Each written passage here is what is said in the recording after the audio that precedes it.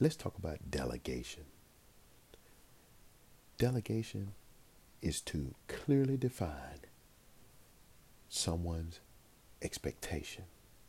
You have to give the person, the group, or whoever you're delegating a clear, concise wording, direction, or something that will give them such a simple entry into the task at hand to do it and to do it in a way that's as if you were there.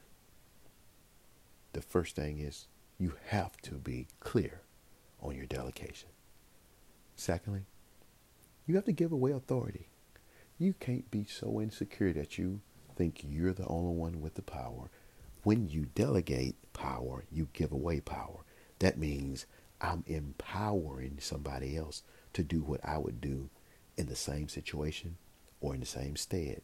They're taking the very mind, power, and the ability to exert that power on any place, time, or situation, just as you would.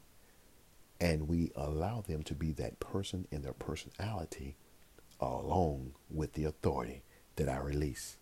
So the second thing is to give away that authority, to release it to be used to finish a task. And lastly, ask yourself this question.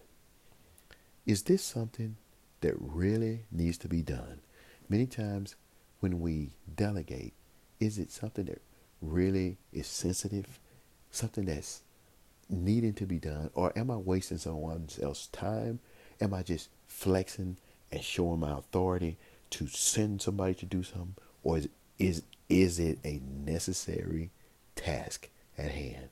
When you delegate, do it with your mind set on, I want to make the best of my time, and I want to make the best of your time. Those are steps of delegation. Use them, and this is Stefan Avery. Thank you.